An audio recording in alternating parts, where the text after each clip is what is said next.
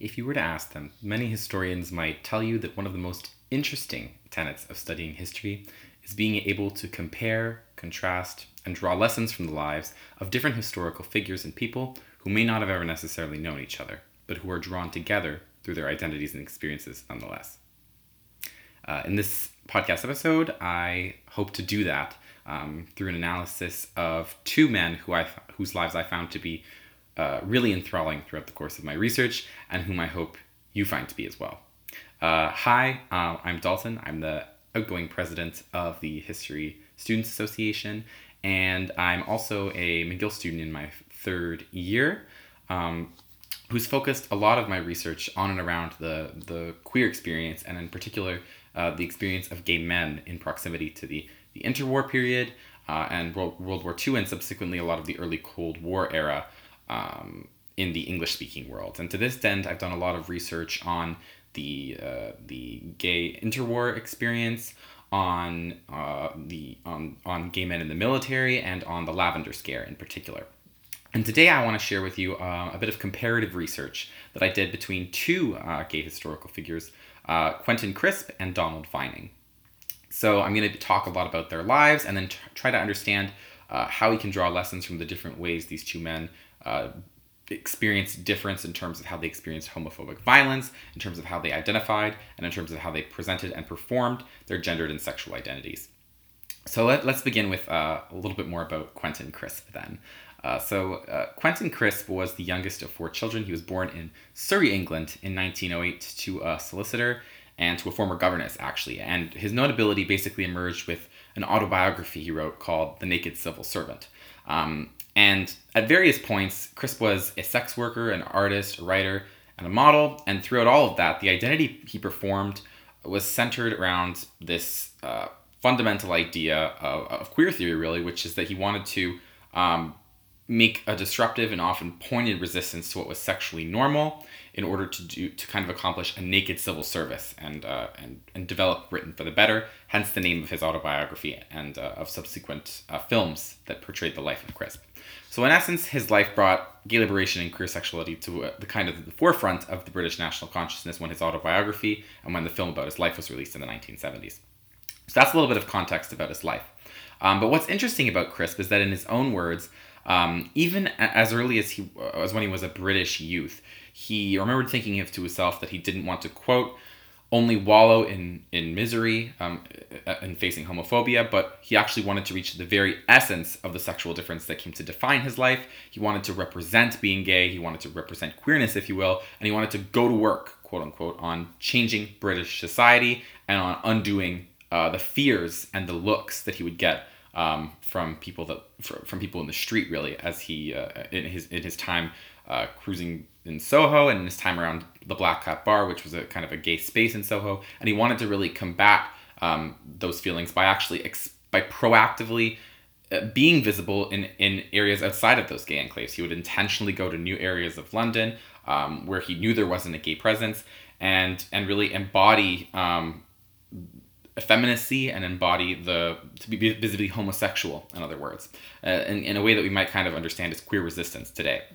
And we see this especially in how he entered art spaces, right, and in the spaces he worked in. According to one student who once painted Chris as part of an art class, she remembered how during the war years he would don, quote, flaming red hair, blue eyeshadow, and long painted fingernails and walk to and from class that way, even undergoing jaunts in the street.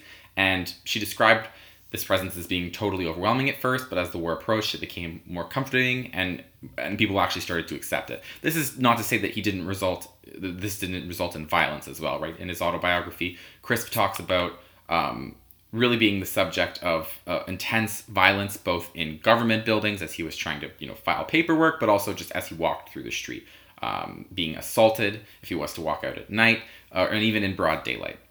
So that's a little summary into the strategy and into the story behind Quentin Crisp's identity. I want to now turn towards another gay man who would have lived and been and self-identified as a gay man in right around the same time, albeit in a different area of the world.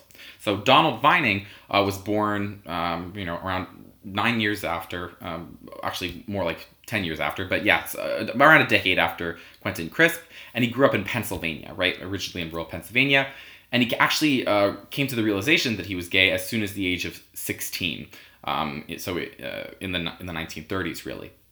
And what makes Vining particularly notable is that he was a lifelong diarist since even before he turned 16, which made his journals a rare, holistic self-narration of gay life, from coming out, quote unquote, and for self-realization of his sexual identity, all the way up until his death, which would come in the 1990s, actually just 2 years before Crisp died. They died basically around the same time. But in any sense, relative to Crisp, Vining is actually drastically much less well known as a figure, basically only known by scholars of gay history in the United States. But throughout his life, he was a writer. He had actually a lot of successful short stories, a lot of which are still engaged with in American classrooms that were geared towards children.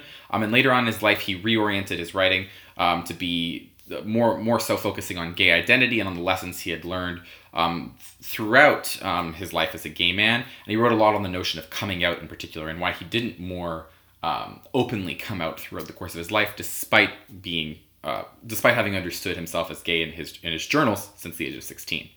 So Vining was unafraid to self-identify as gay, like I mentioned, and to identify himself even as gay to others. But the purposes and circumstances within which he did this, I found in my research to vary drastically, right? So he would do so to avoid conscription in the army, for example. He would do so, and he would mainly do so in order to find other gay men and to find other gay men to network with and to find sexual partners before he eventually found his long-term monogamous partner in the form of a man he actually lived in and was basically the equivalent of married to. Like he would have married him, I would assume, had gay marriage been legal, but basically lived with for his entire life.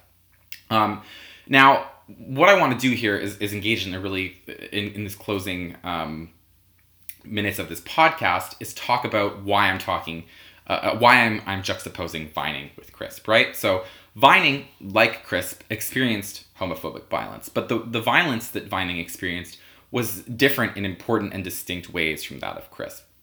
Vining was never attacked in the street like Crisp was, right? In fact, when he was attacked, it was when he was it was usually in inside spaces between one person and the other. He describes being like kind of trying to find sexual partners, trying to find gay men, and then realizing that to have sex with, and then realizing that the men that he was trying to have these sexual encounters with weren't actually gay and were in fact straight, and he recalls being blackmailed and in some cases threatened at gunpoint by these men and basically subjected to violence and assault. But critically, Donald Vining had a different outlook on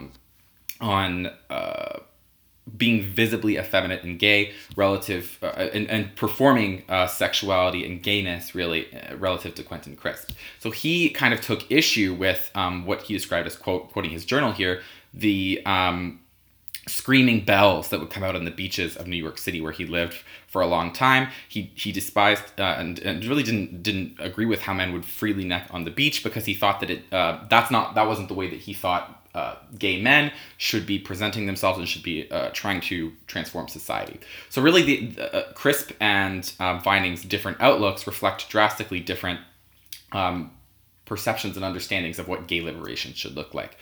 Vining, for example, would go on to become a political activist later in his life for gay liberation, which was a little different than the approach Crisp took.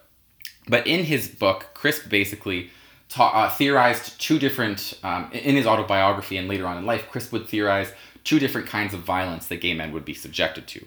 External violence, external group violence, and internal group anti-gay violence.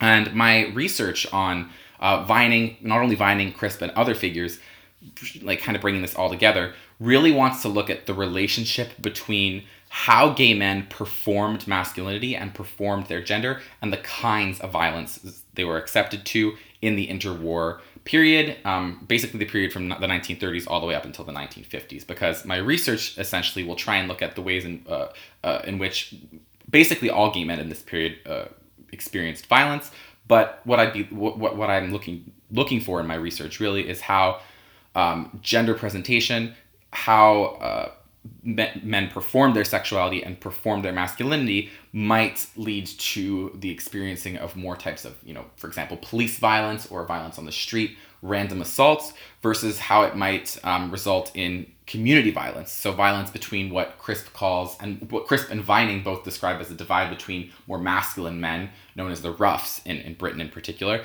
and the queens, which were more feminine presenting gay men in the British vernacular at that time. And this is similar to the kinds of divisions that Vining talks about when he talks about the men and the belles in New York. On Long Island, for example, in the 1940s. So in essence, that's what my research focuses on, comparative analyses of gay diarists, gay autobiographers, in order to understand the ways in which they might have experienced research differently. And it's my hope that in really dissecting and taking a more critical lens to the different ways in which these men might have experienced violence, we can glean new insights throughout other periods of history as well into the different ways in which identities intersected to generate violence and lived experience and identity in different ways. So I really thank you for listening. I know this went a little bit longer. I had a lot to say, but I really hope that you enjoyed listening to a little bit more about my research, and thank you for all of the work that's been done on this podcast, and thank you so much for listening. Bye and good night.